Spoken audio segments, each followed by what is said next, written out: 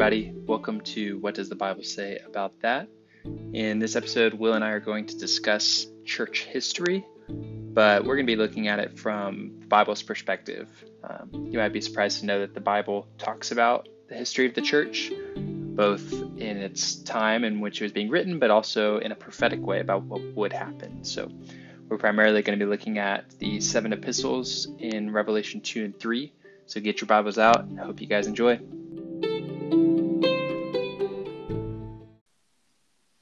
Will, how many licks does it take to get to the Tootsie Roll center of a Tootsie Roll pop? Don't tell me. Hold on. Don't tell me. Hold on. Let me see. Hang on. Hang on 1 second.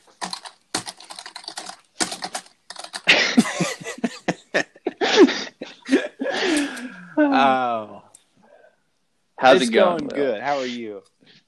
I'm okay. I'm doing okay. It's Saturday. Can't complain. We're recording this on Saturday at least. It won't be Saturday probably when people listen to it. But yeah, can't complain. Doing well. Good. Hey, what's the answer to that question? Well, the world may never know, really. But yeah, I'm sorry. No, that's okay. Do you not remember that commercial growing up? No, I do. I was just trying to, I thought about impersonating the owl and just doing that, but then I was like, I'm going to feel really bad about myself if I do that later. And so I just thought it would be a good segue in the answer, because the world may never know. But you know what the world could know? What the Bible says about church history. Wow. What a transition. This is amazing. There you go. We didn't plan that. Yeah, okay. We didn't plan that. We didn't. We definitely, I think they know that, Will. Oh, man. Yeah, okay, we're going to talk about church history today. But from the angle of what does the Bible say about that? Mm-hmm. And so, when you were growing up, did you think the Bible said anything about church history? Honestly, I didn't even think church history was a thing. No one even told me anything about church history. Honestly, didn't even care about it. Actually, the most church history I knew is that I had family that donated the land where the church building that I attended was. That was the only history I knew. And I knew that my church, or the church I grew up at, was 100 years old. Wow. Yeah, so that's my history. So you just kind of thought that the Baptist church had existed for 2,000 years. And honestly, I was just like, I didn't even know I was Baptist, I don't think. Well, that's good. That's probably good. Yeah. That's probably good. Yeah. Well, okay, what about you? Yeah, no, I think I wasn't really interested in church history, I guess, until like maybe like college time was when I got interested in it. Before that, I was kind of ignorant too. Yeah. Just like, yeah, I know there's like these Catholics out there, but they're whack, So that was just kind of my thought. It's like they do weird stuff, and so I don't know about that. Actually, I had a friend who was Catholic. I met him in my last year of high school at a job I was working at.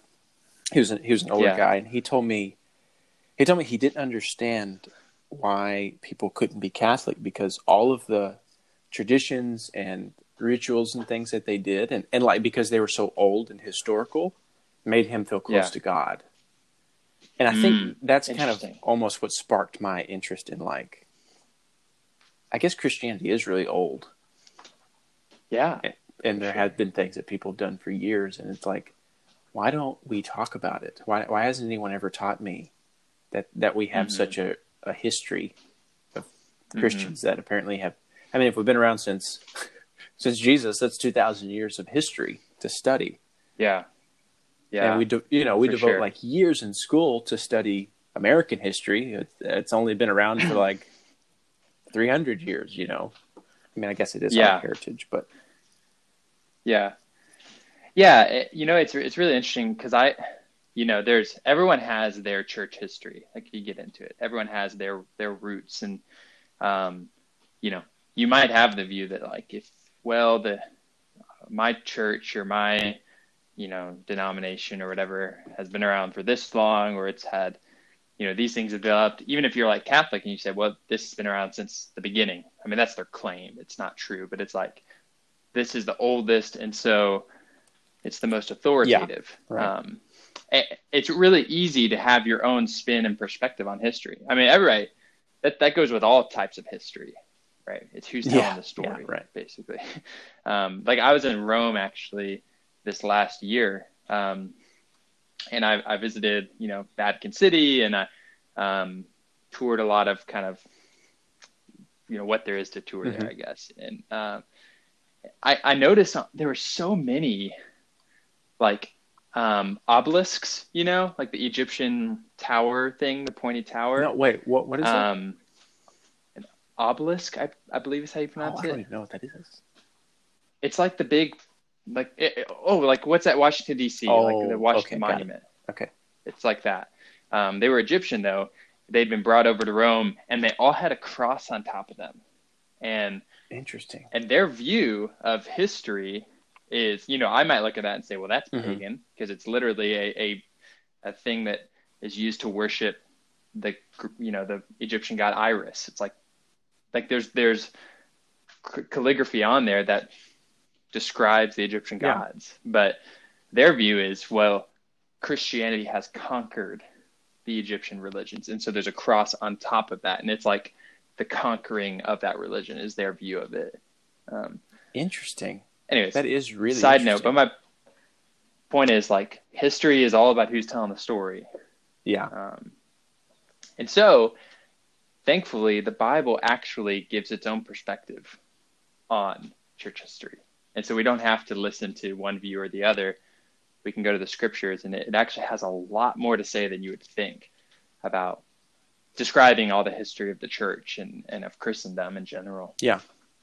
Yeah, one thing that I was thinking about too, just the overall view of the history in the Bible, like especially in the Old Testament, because I don't know if you get much of history throughout the New Testament.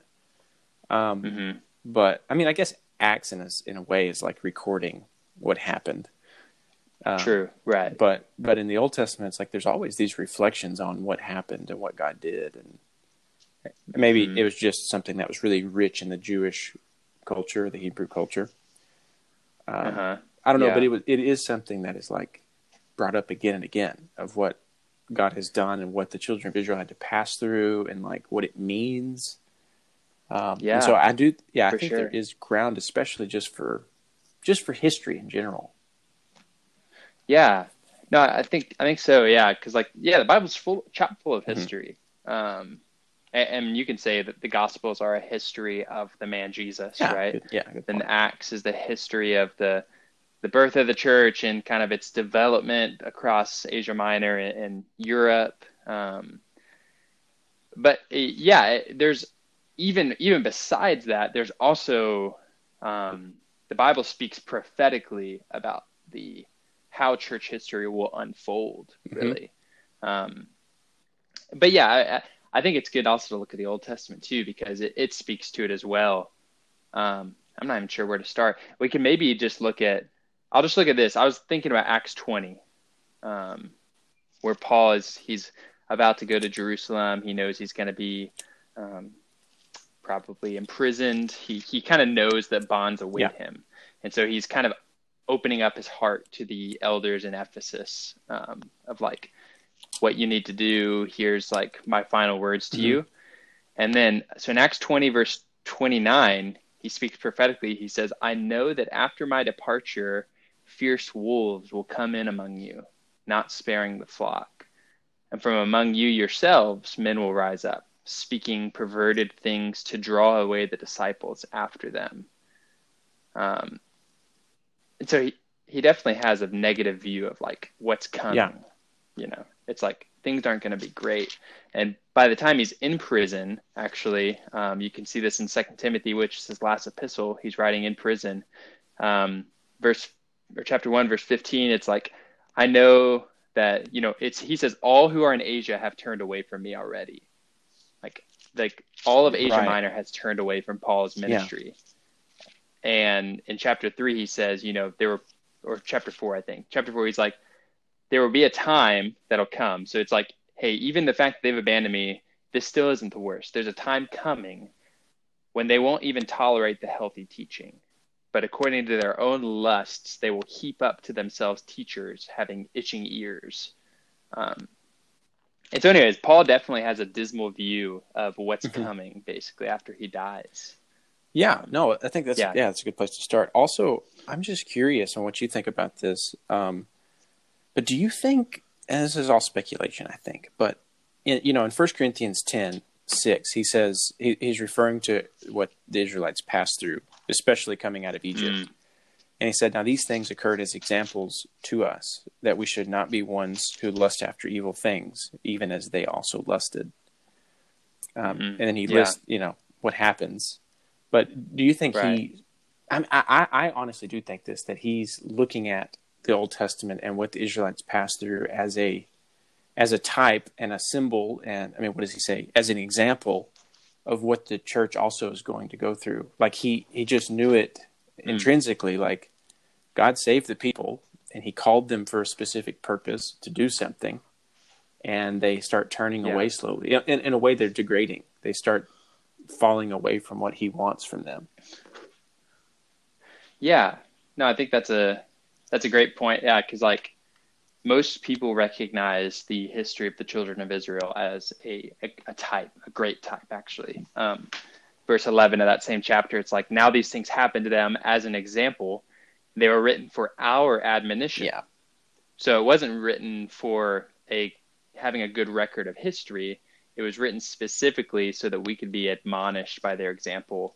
But yeah, it serves as a type because, right, we're the real Israel according to the Galatians 6. And we can look to them and see our history, actually.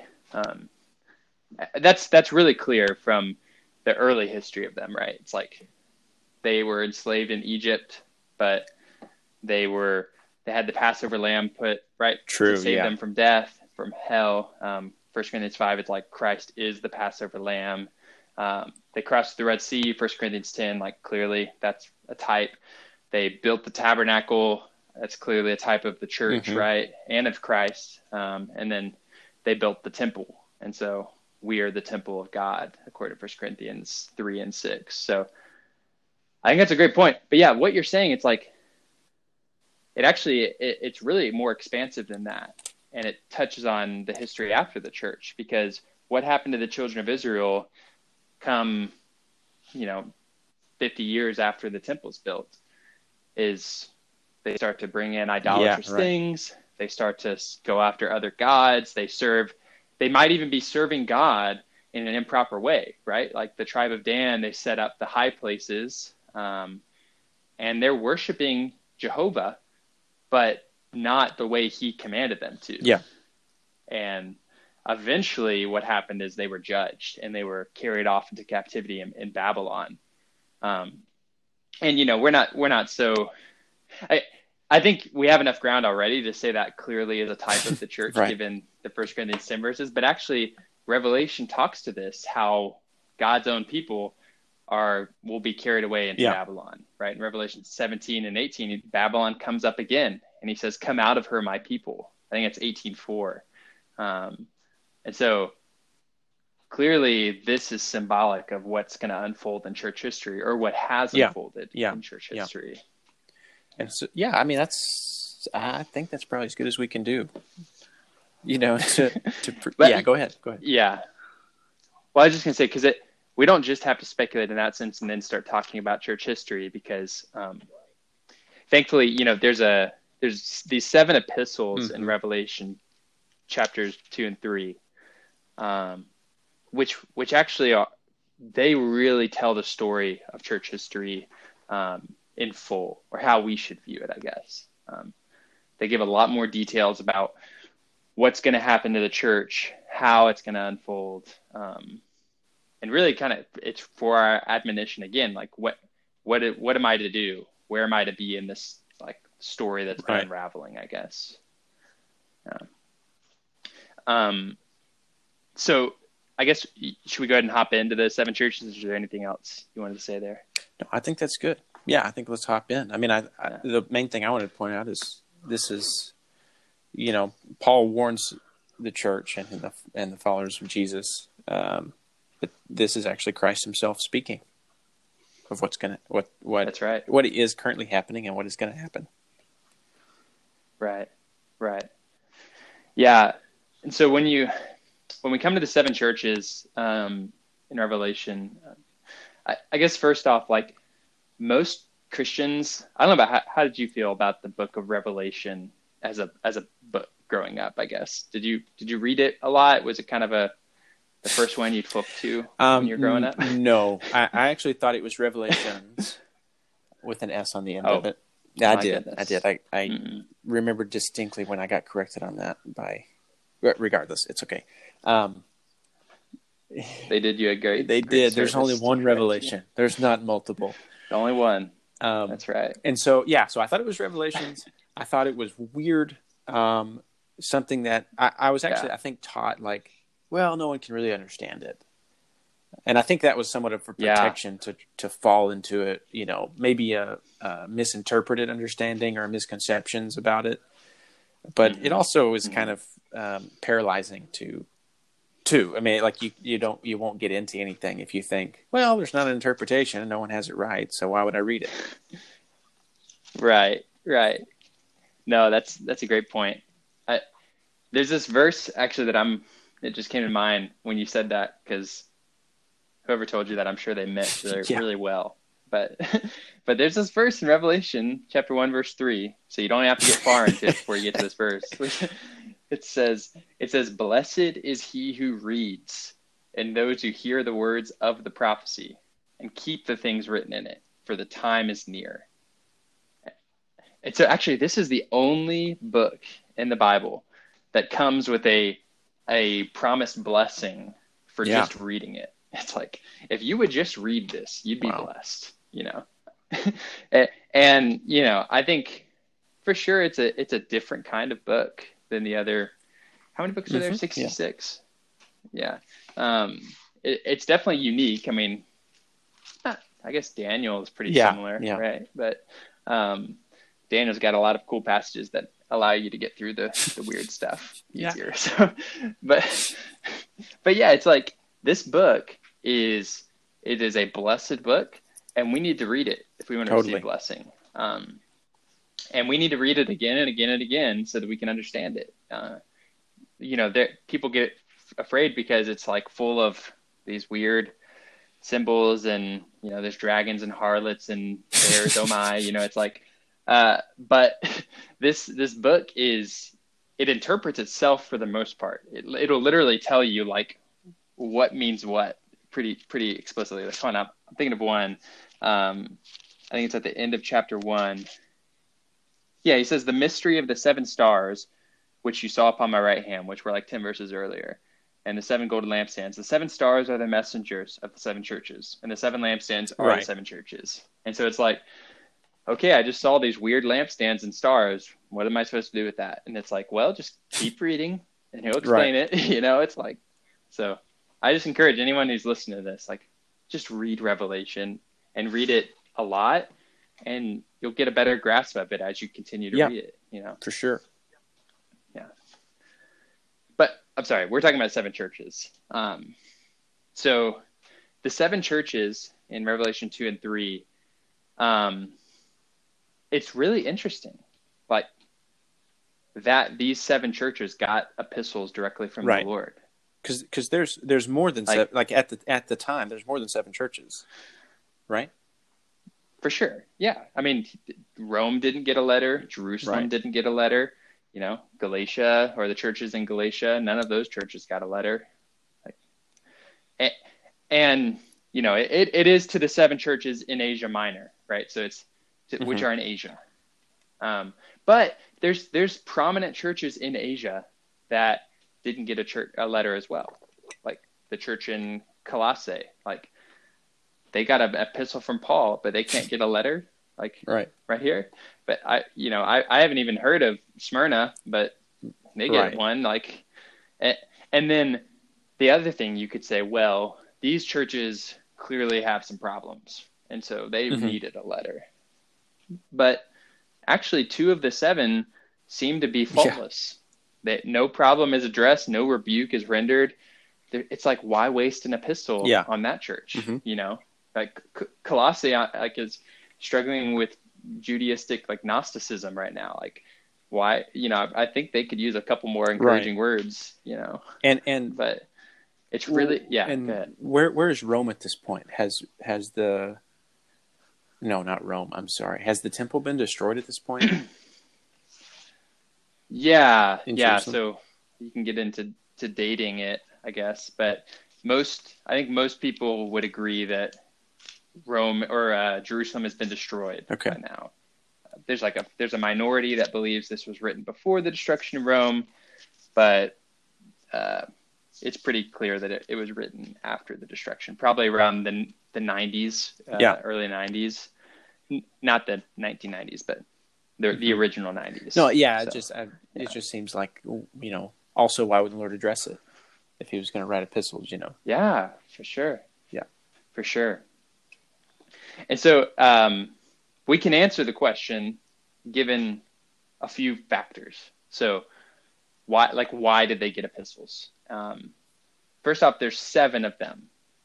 And that 7, you know, I don't know how everybody feels about numerology and kind of the study of numbers in the Bible. And a lot of people kind of abuse this, and they'll say, you know, they find all sorts of hidden meanings in numbers that were never intended. But, you know, if you're a diligent Bible student and if you want to see the deeper meanings and the truth, you have to at least know certain basics of numerology and the significance of numbers in the Bible. Because, I mean, they tell a story. And so with 7, it's very clear throughout the book of Revelation and across the whole Bible that 7 is a number for completion and like completion of dispensation. It's like this is kind of like the fullness of that or the completeness of that. You can look at creation, right? It was created in 7 days, clearly. Throughout Revelation, there's the 7 bowls, there's the 7 lampstands, obviously. That I can't get into it all right now. I also don't remember all of it, but I've studied it at different points, and there's like tons and tons of the number 7 in the Bible. But it represents completion. And so in these 7 churches, we actually see that they are representative of the complete church or of the entirety of the church. Right, like in time, right? Yeah. Throughout time, yeah. So, I mean, clearly they were historical churches, and we're not taking away the historical value from it. But when you align up these 7 churches with the unfolding of church history, you find that actually they align perfectly. They have it tells the same story, basically. And so we can see in these 7 epistles how the whole of church history is going to unfold, what it's going to look like before the Lord comes back. And you know, this is a view that it's not we're not coming up with this. It's not our view, but it's also something that wasn't around really early on. And that makes sense because they're actually in the early stages, you can say, of the unfolding of church history. So it makes sense that they wouldn't see this all. But, you know, ever since at least the 1800s, a lot of people have started to see, oh, wow, this is really matching up to what I'm seeing in church history. So maybe we should hop into it because I'm sure like we need to prove it because that's a bold claim, I guess. Yeah. But no, yeah, I would even say too, like this is a very bold topic that we're going to get into, and we're not going to pull any punches. And, you know, if you do disagree or have questions, then please, you know, feel free to give us any feedback. But we also would encourage you to diligently read the book of Revelation, prayerfully study it, and get some study materials on it. Yeah, no, for sure. I think, I don't know if you've read Miller's Church History, Will, but that's a great resource to really get into this in more depth because, we can't really touch every point in a short podcast, but we'll try our best to hit the major ones, Yep. I suppose. So how should we do this? Should we dive in deep with each one? Should we gloss over all of them quickly and then go back? What do you think? Good question. I mean, something I kind of like the idea of is summarizing each one. And then if later on there are questions about it or people want to know more about it, then we could get into it. Yeah, cool. I think that'd be good. That'd be good. So the first church is the church in Ephesus. I think we should go ahead and say this now. With all of the 7 churches, there's a lot of rich meaning, even just in the name of the church and what the name means. So with Ephesus, in the Greek, it means desirable. It's a desirable church. Then when you come to Smyrna, Smyrna literally means myrrh or flowing myrrh. And then come to Pergamos, and Pergamos means high fortified tower or marriage. And Thyatira, you have sacrifice or an unceasing sacrifice. And then with Sardis, you have the restoration, is what it literally means in the Greek. Philadelphia, it means brotherly love in the Greek. And then Laodicea means the judgment or opinion of the people. So these are all super significant for what they mean as it regards to church history. So with Ephesus, which is the first church that he addresses, it's the desirable church. And so, they're still doing great. They've got a lot of great works and labor and endurance. It says that they're not, they hate the works of the Nicolaitans at this point. But the striking feature with this church is that they have left their first love. Right. They've left their first love. So the verse says, but I have this one thing against you, that you've left your first love. But actually, there's no one thing in the actual Greek. It literally is saying, I have against you, or I am against you, that you've left your first love. And so the Lord is starting to he's rebuking them for leaving their first love. Yeah. And so anyways, I guess just historically, this would be around the time that John died? Like when the church, if we were looking at it from a historical point of view, like the apostles at this point are gone, and we're kind of out of this first stage of the church being established, where the people that were physically with Jesus are now no longer with the church to lead and guide it. Because I mean, like at that point in time, it's like who are you looking to in a sense be an example or be a leader? It'd be like, I can imagine the people that were actually with Jesus.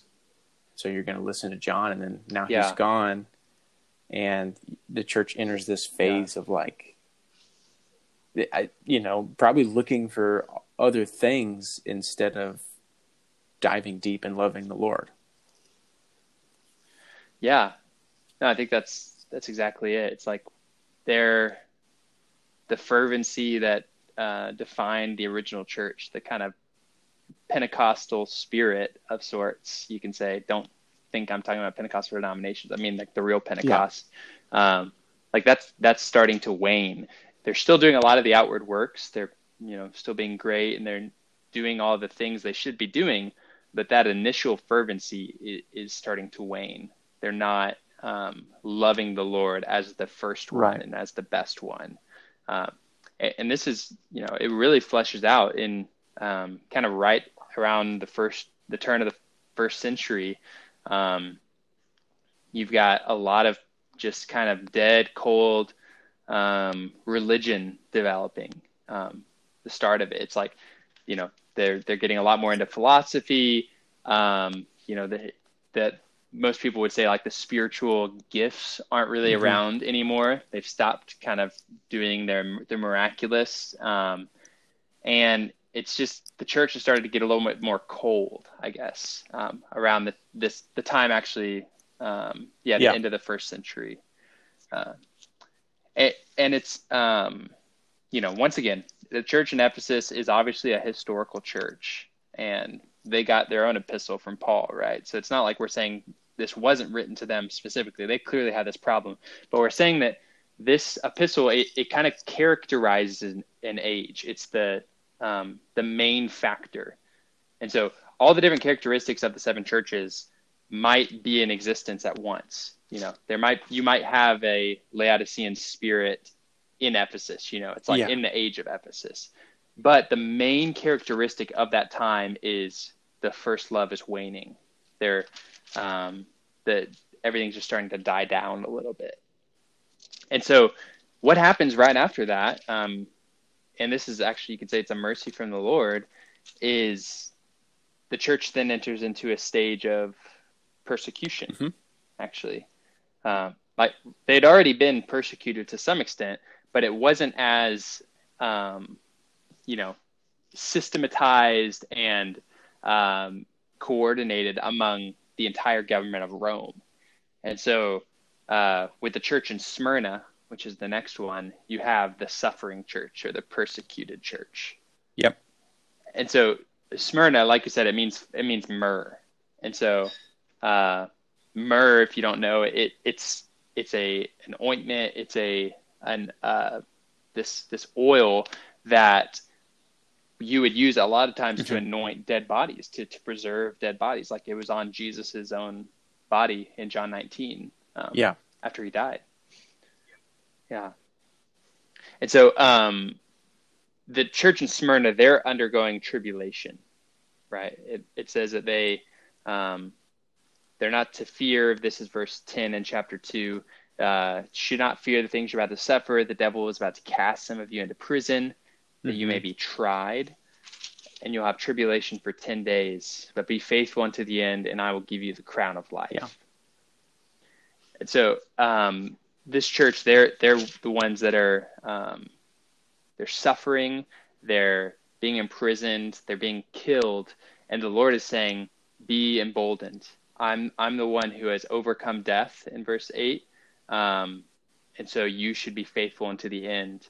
And this is the age of the great martyrdoms of the Christian church. It's like what does Tertullian say? It's like the blood of the martyrs is the seed of the church. I might have butchered that, but it's like this is when they're undergoing these major persecutions. And there's a good book on that, right? You referenced. Yeah, the right. Fox's Book of Martyrs. Oh yeah, definitely.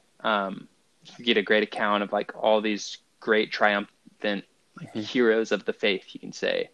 And it's interesting, actually. It says they'll endure tribulation for 10 days. And when you survey the history of the church, there were 10 main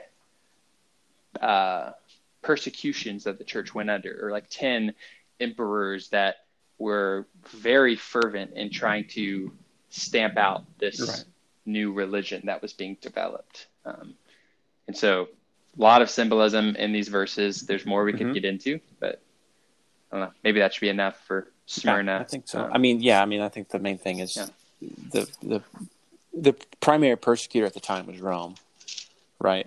And you can find all kinds of things throughout their history before the next church we get into where they had all kinds of issues with the Christians for a number of reasons. Yeah. Right. So so the next church is Pergamos.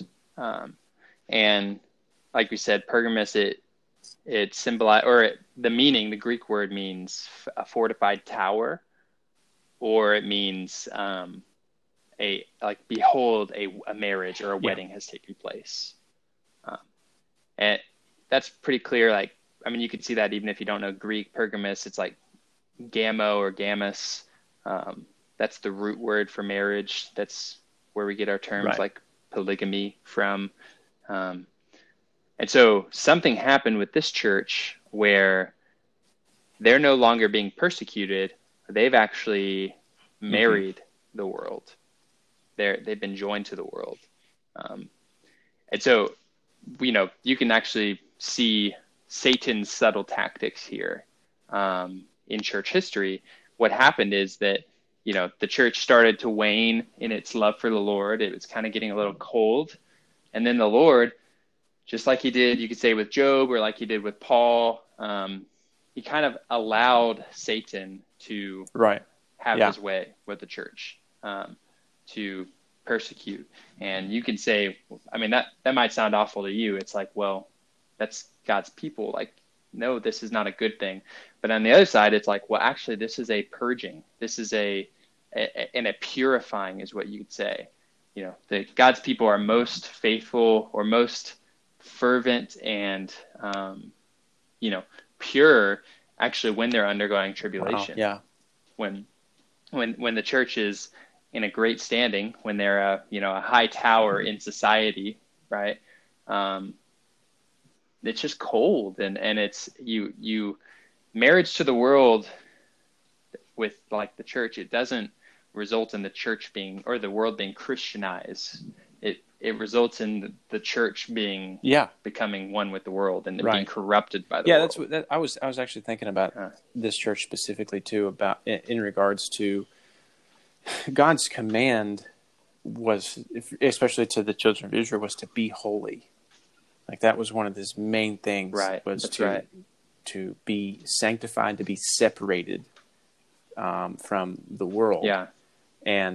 And like you have examples, like if you read in these passages, there's examples of the Old Testament of when things happened when the children of Israel got joined to another group of people and became corrupted, and it wasn't a good thing. And like even the symbolism of what happened, like in the early Genesis, you have the Tower of Babel, where it's like all the people come together and there's this oneness of humanity, and you would think like, oh, that's a good thing. But they joined themselves to be higher than God, and like the whole story, and then he separates them. But out of that separation comes a sanctified people that that he has chosen. Right. And it's like when we go away from that and try again to go into world union, it's opposite of what God wants, because the world is fallen and sinful and degraded. Yeah, that's right. Yeah, these verses came to mind. There's several places where you see something like this, but in John 15, verse 19, Jesus is talking to his disciples. He says, if you were of the world would love its own. But because you are not of the world, but I chose you out of the world, therefore the world hates you. Remember the word which I said, a slave is not greater than his master. If they have persecuted me, they will persecute you also. If they have kept my word, they will keep yours also. So, and it goes further. I mean, y'all should read this chapter, but I mean, it sounds great that they were joined to the world. It's like there's no more persecution. And what we're technically saying here is that when Constantine joined or stopped the persecutions, and eventually in 323 he made Christianity the official religion of the Roman Empire. That sounds like a great triumph of the cross. But in the Lord's eyes, what that is you've now become of the world. The world now appreciates you, and you now think you're higher than your master, basically. That's from the John 15 verses. It's like, this world persecuted me, it hated me, and it will hate you also if you keep my word. But if you compromise and you join yourself to the world, then the result is not going to be a Christianized world. It's going to be a corrupted church. And so, well, I was just going to say something else to point out too is as the Lord addresses these churches, he says these things says something specific, and he says these things says he who has the sharp two-edged sword. And you see that in another place in Hebrews where it's talking about the word of God being something that divides our soul from our spirit, being the thing that divides our natural life from our spiritual life and from our life joined to God. And it's like, that's right. He's speaking to a people that aren't divided, anyways, just, I'm just reinforcing the point there. Yeah. Yeah, no, exactly. That's right. He comes to divide. It's interesting that the prior church, like Satan has the sword and he's killing God's people. But in this church, the Lord has the sword, not to kill his people, but to divide his people from the world. It's like, it's a it's a scary thing for Satan to be attacking you, but it should be much more feared to have Satan smile, to have his favor in the world, you know? So yeah, this church, we can touch on other points here briefly. Like, they dwell where Satan's throne is in verse 13. So they're in the world, clearly, because Satan's throne is in the world. He's the God of this age in 2 Corinthians 4. He's the ruler of the world in John 14. The world's in his hand. It's his throne. And then also they have the teaching of Balaam in verse 14. And so Balaam, go back and read that section in Numbers, I think 31 and 25. But he's one who enticed God's people to be joined to other tribes. Like, that's what he did. He joined them to the world. But there's actually another side of what happens with Balaam, and this relates to verse 15, talking about the Nicolaitans again, is he was one who took money from people to prophesy, right? Like, that's the story. He's working for money, right? And with the Nicolaitans, it's similar in that, lots of people have views about what the Nicolaitans believed. It's this heretical group, but they're never really clearly defined. But their name in itself has a lot of meaning. It's Nicolaitans. And so Nico, it's like where we get the word Nike from. It means to conquer or to be victorious, go Nike. But in these verses, it's a bad thing, because they're conquering who? The laos, or the laity, the people, the common people. And so actually you have here the development of the clergy laity system, or the priesthood. Back in Ephesus, they hated the works of the Nicolaitans. So they were already resisting it, right? They still had their purity. They still took the Lord's word that, don't call anyone teacher, you're all brothers. But by the time we get to Pergamos, not only do they have works of the Nicolaitans, not only are some people starting to dominate, actually they have an official systematized teaching of the Nicolaitans. And so here you have the development of the Roman hierarchy in its official creedal form, even though it had already existed for a couple hundred years. It was slipping in as a work, but now it's an official teaching. And so, this church obviously the church is getting really bad here. It's really degrading, and it's really starting to, it hasn't quite hit rock bottom yet, but, it's not doing so hot. Should we move on? I guess just to review, what is the time period for Pergamos, or what your estimate? Yeah. So, in general, it seems like by the time 313 was when Constantine kind of stopped the persecution. So you can say that's about when it started. And then we don't really have the stop date. It morphs into Thyatira, but we know Thyatira kind of came about in the late 500s, the late 6th century. We'll talk about why that's the case. So that's there is a progression here of what these, they're morphing into each other, you can say. I guess just getting into the next one where we have Thyatira. What does Thyatira mean? So it means like a sacrifice, like a unceasing sacrifice, or a perfume, kind of like incense offering type thing. Yeah. So with Thyatira,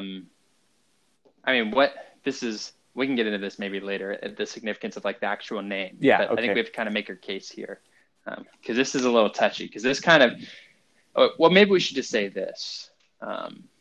The last four churches, they all exist until the Lord comes back.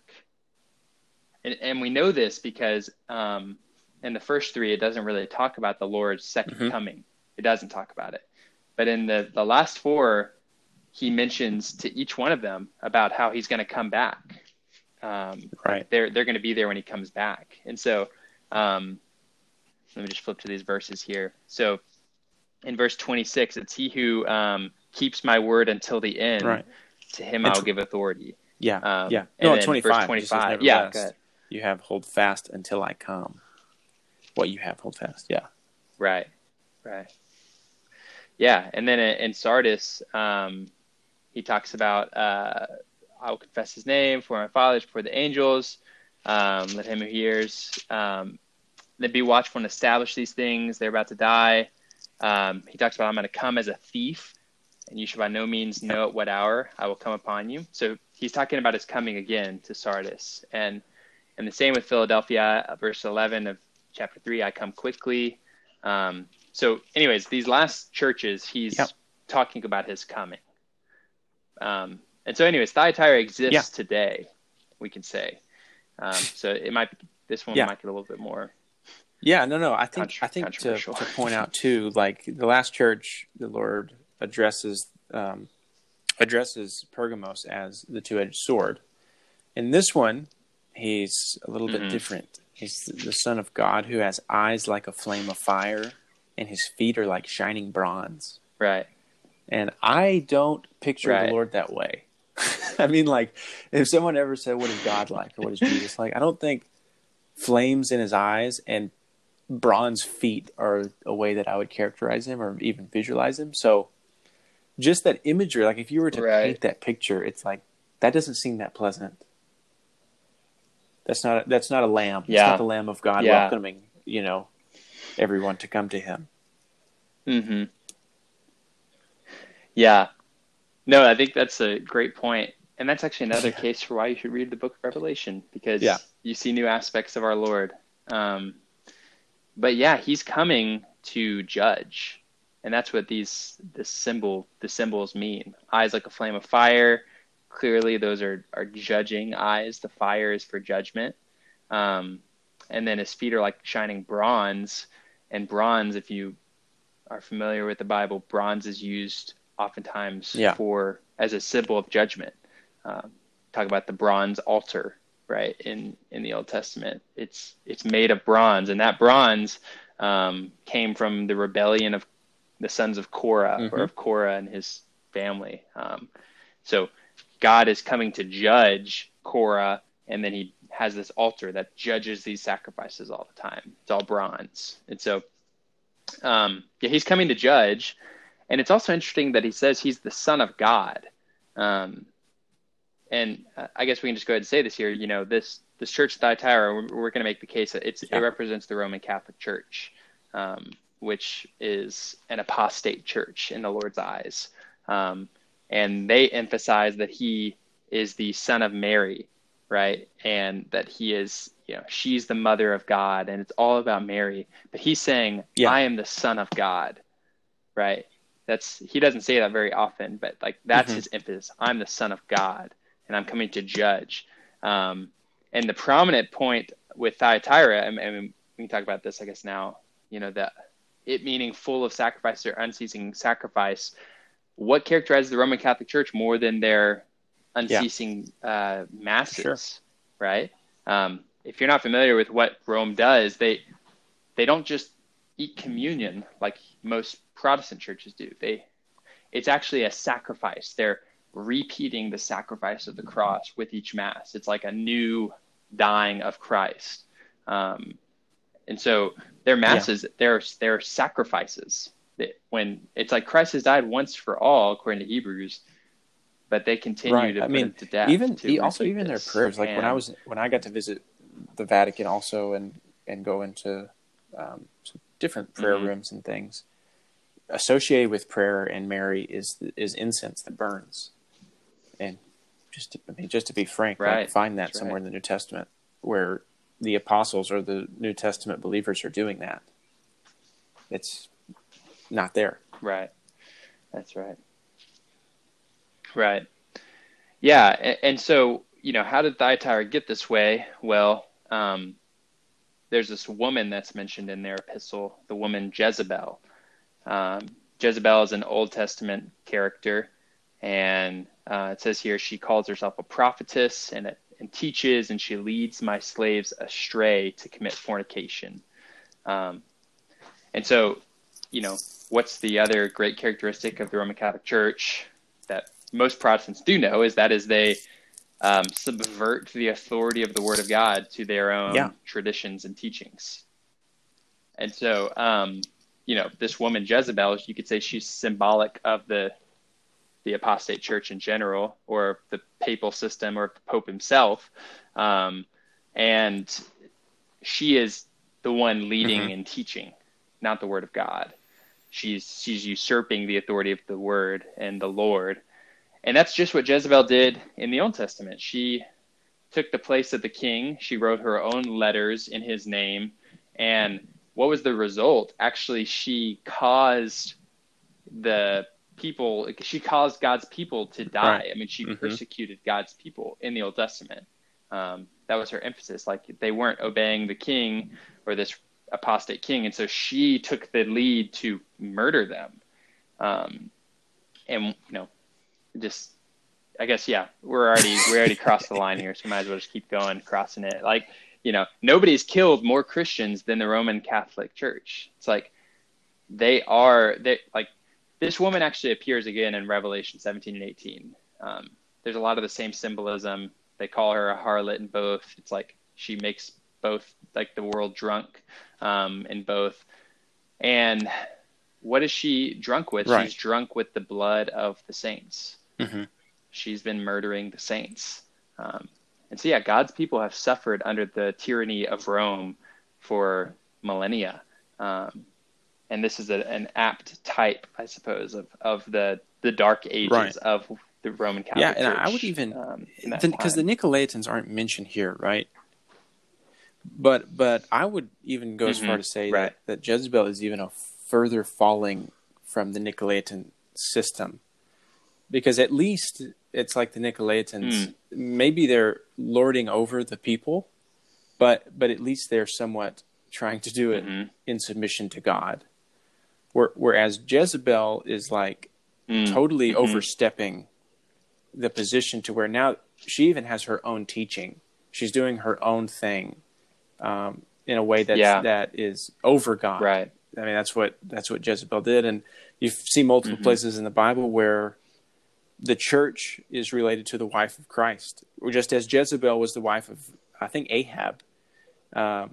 And she takes the place of his kingdom. I mean, she oversteps him.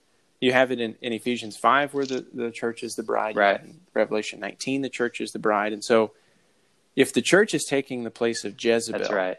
If the church is tolerating Jezebel, that means that we're overstepping the Lord. That's right. That's right. Yeah, we're supposed to be headed up by the Lord, but instead the church is the authority now, and the Lord is nowhere to be found. He's only coming to judge, right? And so, yeah, one other striking characteristic is verse 24. They know and they teach the deep things of Satan. That's what it says here. That's just amazing to me that it would be that far. But, the things in Rome, the Roman Catholic Church, are very mysterious, and it's very odd. And I don't think there's a more apt term than the deep things of Satan. Like, that's how to describe it. It's not something that's outright sinful and bad, like, in an outward way, in a blatantly sinful way, but it's deep and mysterious and odd. And that's because it's the subtle workings and kind of the consummation of the enemy's work in the church. He's developed this subtle and evil system that keeps God's people from his word and his salvation. Just visiting Rome, I mean, I guess I would like to. Yeah, I just feel like there should be some balance here. That I know a lot of people that are Catholic, and they're genuine believers, and I think they are saved and know Jesus as their personal Savior, and don't hold, so hard to all these teachings. But mainly here, we're talking about the system of Catholicism and everything that it represents. And throughout history, there's so many examples of this where they're just so off, and the amount of Christians that they've killed, I just think it's super important to know that it is absolutely wrong in the Lord's eyes. And there are so many things that are wrong with it. And we just need to be people that are devoted to the Word of God and devoted to the Lord Jesus, and not other things that have just been brought in from maybe even the goodness, quote unquote, of man's heart to bring in pagan traditions and whatever. It's like Hmm. Those things represent the deep things of Right. Satan. When we compromise ourselves and That's right. ourselves being holy, it's like, oh, anyways, okay. No, I think that's a good qualifier. It's the Yeah. system that we're talking to, not the individuals in it. Um, there can be Mm-hmm. dear believers in Thyatira, and there were actually. Like, remember, this is also a historical church. It's a church, the shining golden lampstand. You know, there were believers here, but Right. the system, yeah, it's evil. Um, Yeah. okay, so maybe we should move on.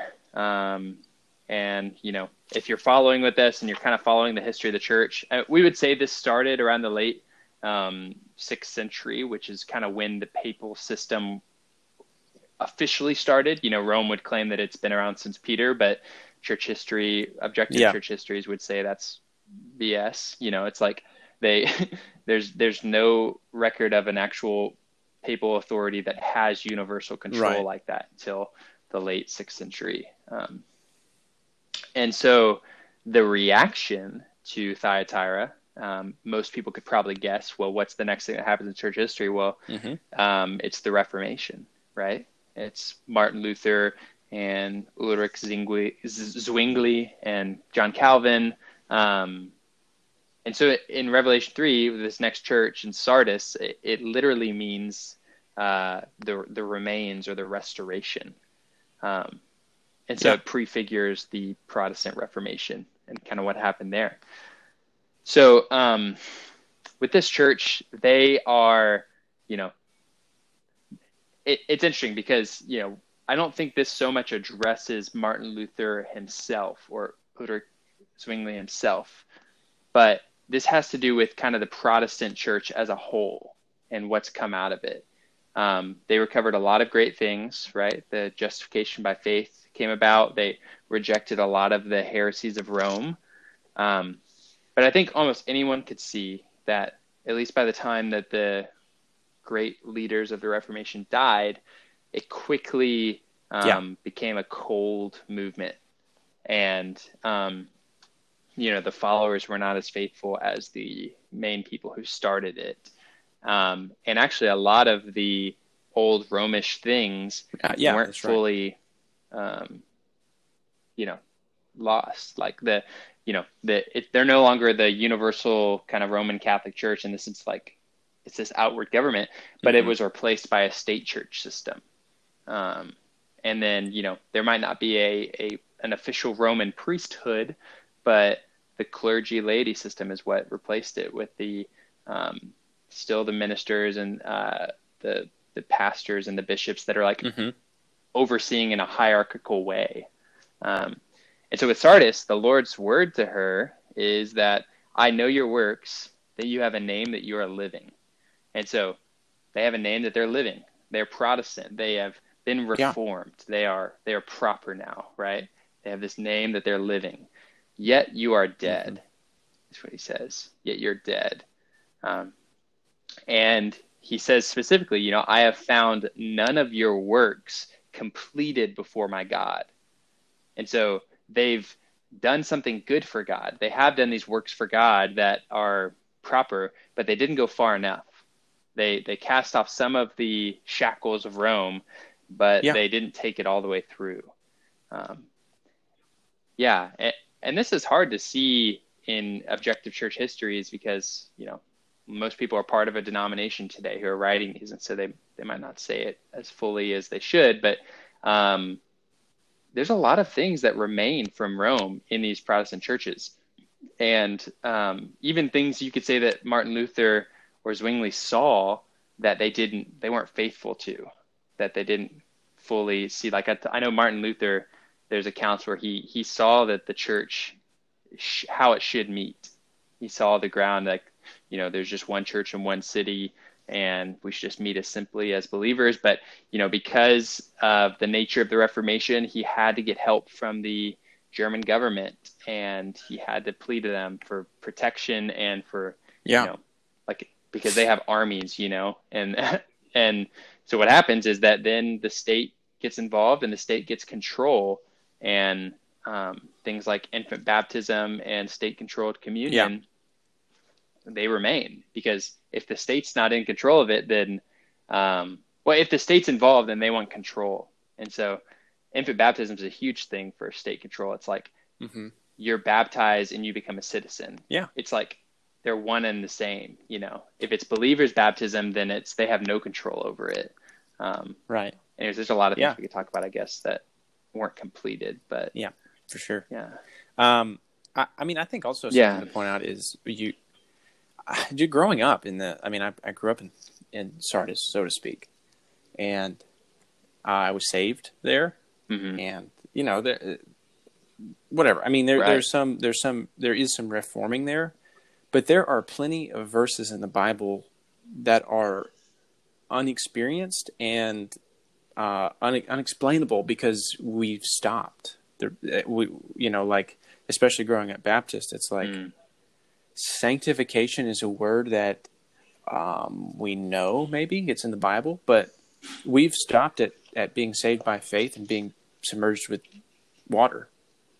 And it's like, that's it. Your works are incomplete. Right. There's more to the truth. The Lord wants us to come to the full knowledge, not just part of it. Wow. Yeah. Yeah, that's right. And it's like they've taken certain parts from the word, but they haven't taken the whole word. And actually, when we get to the next church in Philadelphia, their striking characteristic is they've kept my word. And I think to point out there, like you mentioned, the Baptist church, it's like, we do see that this primarily characterizes the state churches that came about from the Reformation, but just about everything that sprung from them, they went maybe a step further, but they didn't go all the way. At least you could say like maybe the Anabaptists at the time had like the spirit of Philadelphia in the midst of Sardis, right? These all exist simultaneously, but there's like one striking characteristic that, you could say governs the church history at this time. That's Sardis. And so let's do it. Maybe we should move on then to Philadelphia. Time period. So I guess 2 left. Sorry. When would that have started? Okay. Yeah. Okay. I think maybe 1517. Yeah. That's the nailing of the 95 Theses. Maybe take it all the way up to the 19th century. It's Okay. Yeah, cool. And it's still going. It goes till the end. Yeah, that's right. So with Philadelphia, Philadelphia means brotherly love. And so this church, it actually has nothing wrong with it. It's pretty amazing. Like the Lord does not have a rebuke for them. He actually praises them, you could say, because they're those that have a little power and they've kept his word and they have not denied his name. And so this group, they are a simple group of Christians. They just love one another. Philadelphia means brotherly love. They just love one another. And they've taken the Lord's name as their standing, right? They've cast off the shackles or the titles of the denominations who have taken other church leaders' names or taken a certain method or type of, we can name them all. Like you name it by the way you establish your eldership or the way you congregate or the way you baptize. They've rejected all forms and names, and they just call themselves brothers. And, they just have a little power. They're not praised because they're spiritual giants or they have these great, revivals or Pentecostal movements. Like, it's not like they're just, they're exactly like Pentecost, but they have just a little bit of enduring power and they keep the Lord's word. So this is kind of what characterizes Philadelphia. I guess I've just kind of had the pattern of saying how the Lord addresses these people, but it says these things says the Holy One, the True One, the one who has the key of David, the one who opens and no one will shut, the one who shuts and no one opens. And to me, the key of David is the key to the kingdom of Jerusalem. And that's like where all the riches are of the kingdom. That's where God dwells. And the riches that we have today is the Word of God. And the fact that the Lord addresses them as the one who has the key, it's like the Lord blessed their coming out of these systems, and blessed the fact that they were just going to be brothers and not lord over each other. And out of that came the opening of the Word of God with all the riches that it possesses of Christ. Right. That weren't. I mean, that maybe guys, right. Guys like Luther and Zwingli and Zinzendorf and whatever else saw some of these things, but they never were quite. They were incomplete until now, this point. This So who was it? Well, maybe before you say anything, I mean, this is a controversial thing now, because now we're like, Philadelphia is the ideal church, and everyone wants to be Philadelphia, you can say. So, but yeah, I mean, can you start to see this in history? I guess, and how it is controversial, but you see this in the Plymouth Brethren. And I would say, you start to see a little bit of it. Like these time periods that we're saying, there are groups of people before like Luther, for example. There was some people before him that led to his big thesis and his big, breaking out of the Catholic Church. And in the same way with the Plymouth Brethren that occurred in the, early 1800s, mid 1800s. There were a group of people before him that also had this same attitude and mentality of just being brothers. It was the Moravian Brethren or Count Zinzendorf that somewhat started this idea of, it's not an idea, but recovering and reforming the oneness that the Lord desired so heavily in John 17 and wanted for his people. And to be one, it means that really we need to be brothers and need to see each other as equal members of the body that all possess the life of God. And so, So with that being said, officially we're saying that this is the Plymouth Brethren, a group that has its roots in Ireland and England.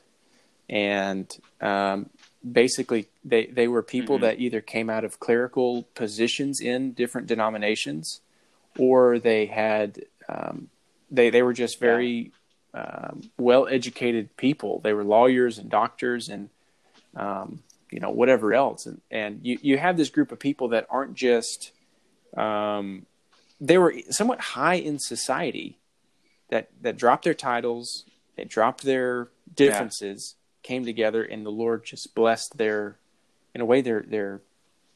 he started enlivening and using their natural abilities to discover the riches and prophecies in the Bible. Right. Yeah, I think that's their striking characteristic, and it's interesting that I think a lot of Christians haven't heard of them really. I don't know if you had prior, but whether you know it or not, if you are a Christian in America, not meeting in a big, like an established state church or denomination, if you're like more in a free group, you probably benefited from the Brethren and their expositions of the scriptures. A large majority of the seminaries today, kind of what's kind of the dominant theologies that have come out, stem from the Brethren, even though they might not be acknowledged, because, the Brethren, like we're saying, they were very faithful to the Lord in his word, and very faithful to speak against the established church systems. So they weren't appreciated in that sense, because, the people who are pastoring and who are in these positions, their jobs are being threatened by these guys. But what they brought out of the scriptures was greatly appreciated, even though it's not acknowledged. Specifically, they really helped to unpack what kind of the meaning of the dispensations, and help to unveil like what the certain prophecies have to do with Christ from the Old Testament, and helping to understand Old Testament typology, helping to see, certain things about the spirit and life and our spirit, and the church and its universal aspects, and also, our ability to just gather in twos and threes in the Lord's name to have him with us versus needing a priest there or someone who is a quote unquote, mediator or a, someone in between. They really cast off a lot of the restraints and the Nicolaitan system in full, and just started meeting as brothers. The people call them the Plymouth Brethren, but they repudiate that title. They would just call each other brothers, and they're just meeting as an assembly. And in a lot of ways, like when I've just briefly looked up different people that were associated with the Plymouth Brethren at the time,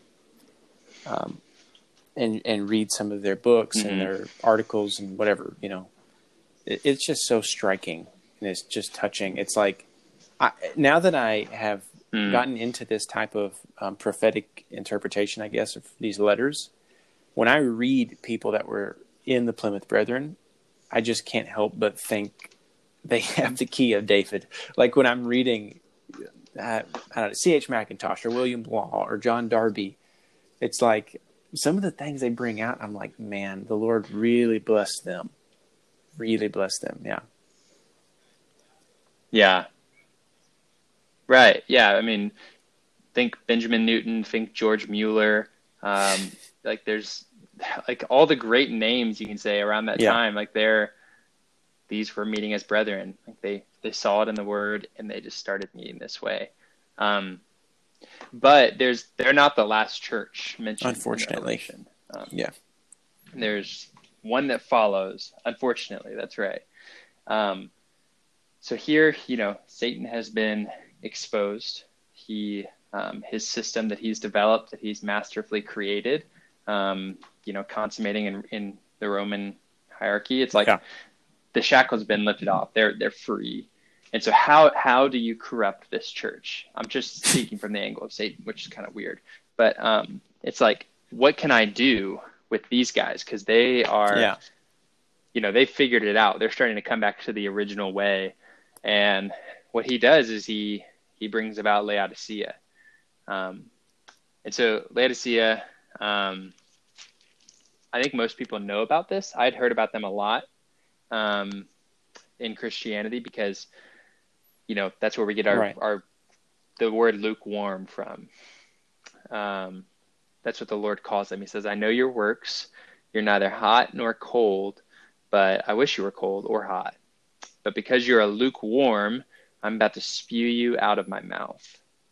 And this is really striking. He says also, you say that I am wealthy and I've become rich. I have need of nothing, but you don't know that you're wretched and miserable and poor and blind and naked.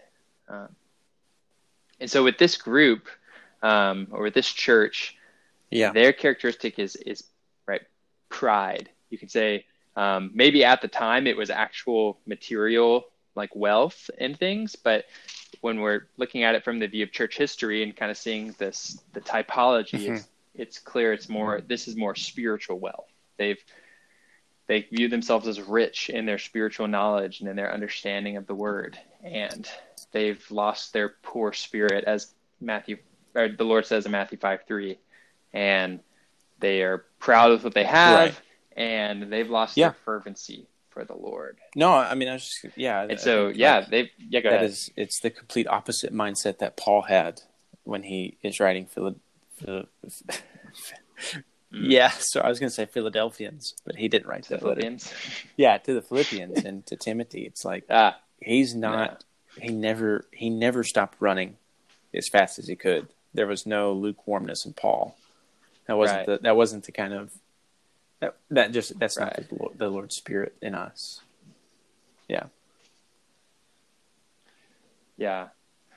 Right. Yeah. I'm thinking of 2 Corinthians 12 as well. It's like Paul had these exceedingly great revelations.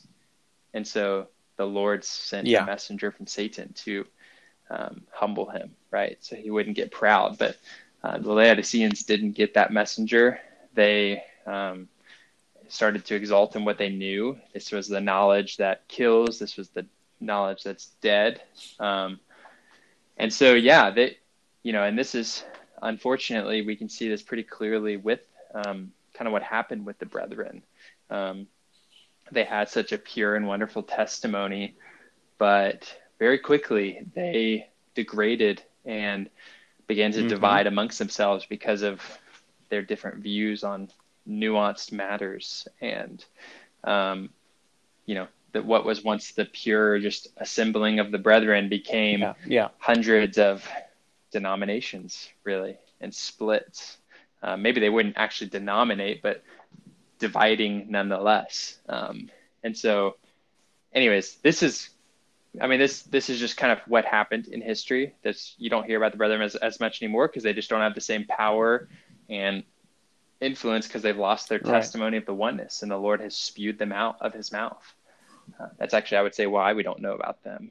But yeah, today, even also one more thing. It's crazy. The Lord says that I stand at the door and knock to them. And so the Lord's not even in their church, you can say, in their doors. He's outside. And Laodicea, just to talk about, we've been mentioning what it means. It means the opinion of the people or the judgment of the people. And so the power has been taken from, the hierarchies and the kind of the Jezebel or the priest, but it wasn't given to the Lord, or it's no longer in the Lord's hands. It's been given to the masses. Right. This is like the democratic churches, and so, you might think that's great. It's like, oh yeah, no more hierarchy. It's just our decision, our thing.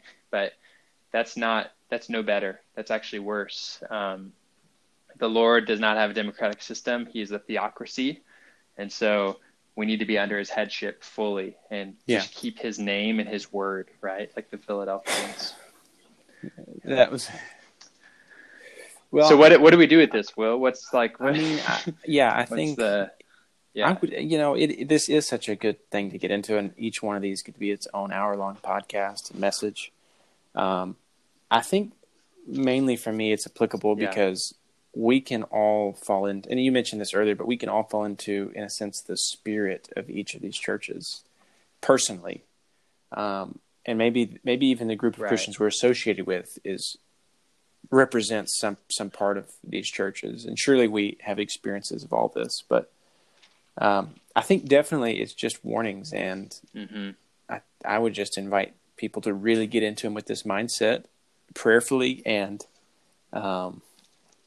just maybe just go to the Lord and just see what parts of these am I unclear on, or what parts of these what category do I fall under? What church am I in?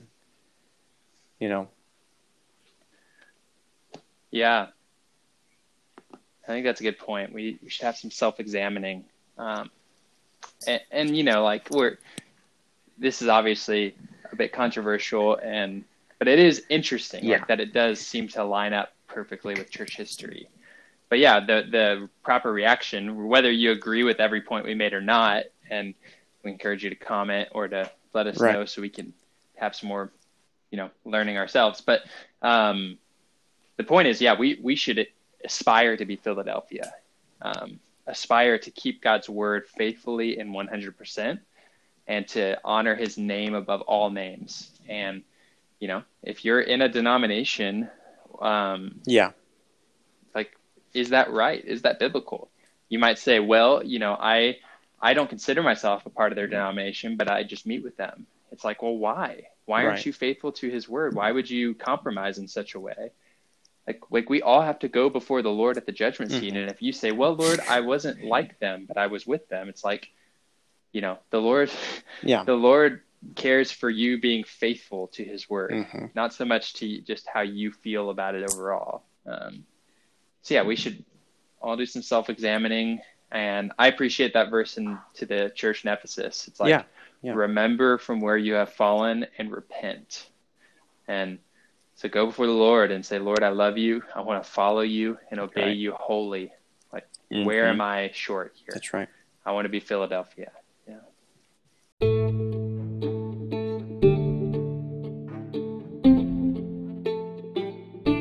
Everyone listening, we appreciate you. Thanks for tuning in again to What Does the Bible Say About That? church history can be a topic that is intimidating. It can be a topic that's a little bit boring, like, most history. Sorry, all the history buffs, nerds out there. I do appreciate history, especially church history, because I think it is super important to understand where we came from, and in some ways it helps us see where we're going as believers, and to see what the Lord has done. I mean, that's one of the functions it held in the Old Testament, was to reflect on the history of what God had taken the Israelites through, and it was really to strengthen their faith and turn them back to God. And I think really for me it does the same thing looking at church history, and I think Reese would also agree.